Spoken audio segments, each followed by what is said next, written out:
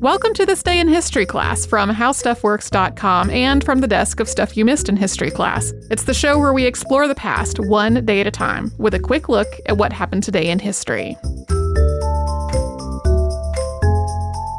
Welcome to the podcast. I'm Tracy V. Wilson, and it's August 25th.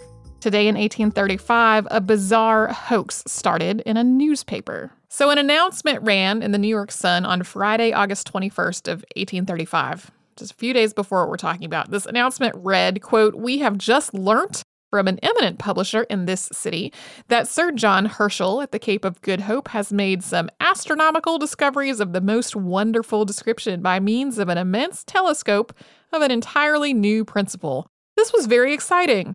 Sir John Herschel was a famous name in the world of astronomy. He was the nephew of Caroline Herschel and the son of William Herschel, and this telescope promised to be extremely fancy.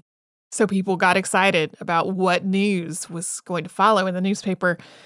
A front page article ran on August 25th, also in the New York Sun, which was the paper that ran all of these. It was purportedly written by John Herschel's assistant, Dr. Andrew Grant. And Dr. Grant talked about this amazing and enormous telescope that could see all kinds of detail all the way on the moon. This telescope was reportedly 24 feet or about 7.3 meters in diameter, so it was huge. And it suggested there was a whole civilization on the moon.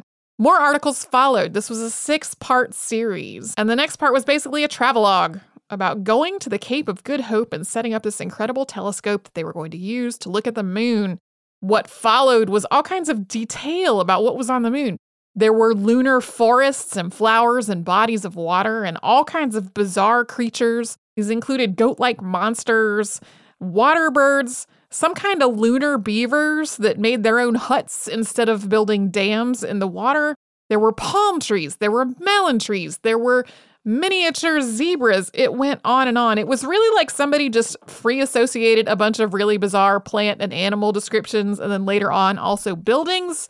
The 4th installment featured these humanoid creatures with bat wings and faces that were, quote, a slight improvement upon that of the large orangutan.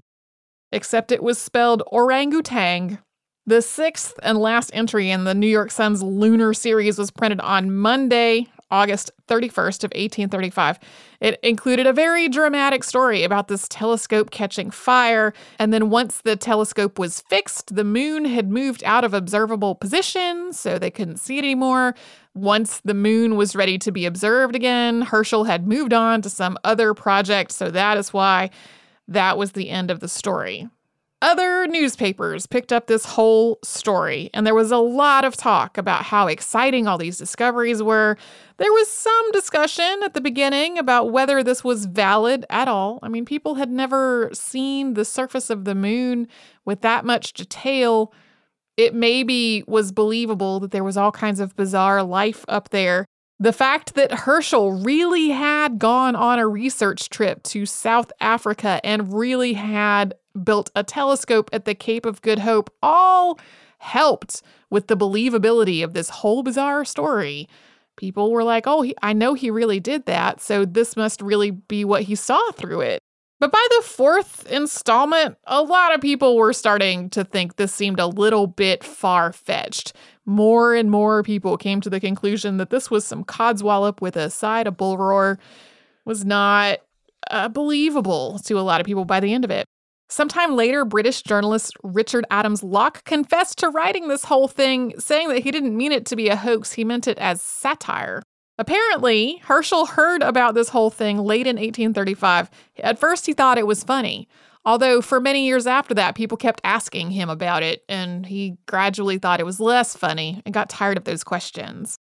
You can learn more about this whole bizarre episode in the March 30th and April 1st, 2015 installments of Stuff You Missed in History Class. Thanks to Tari Harrison for her audio work on this show.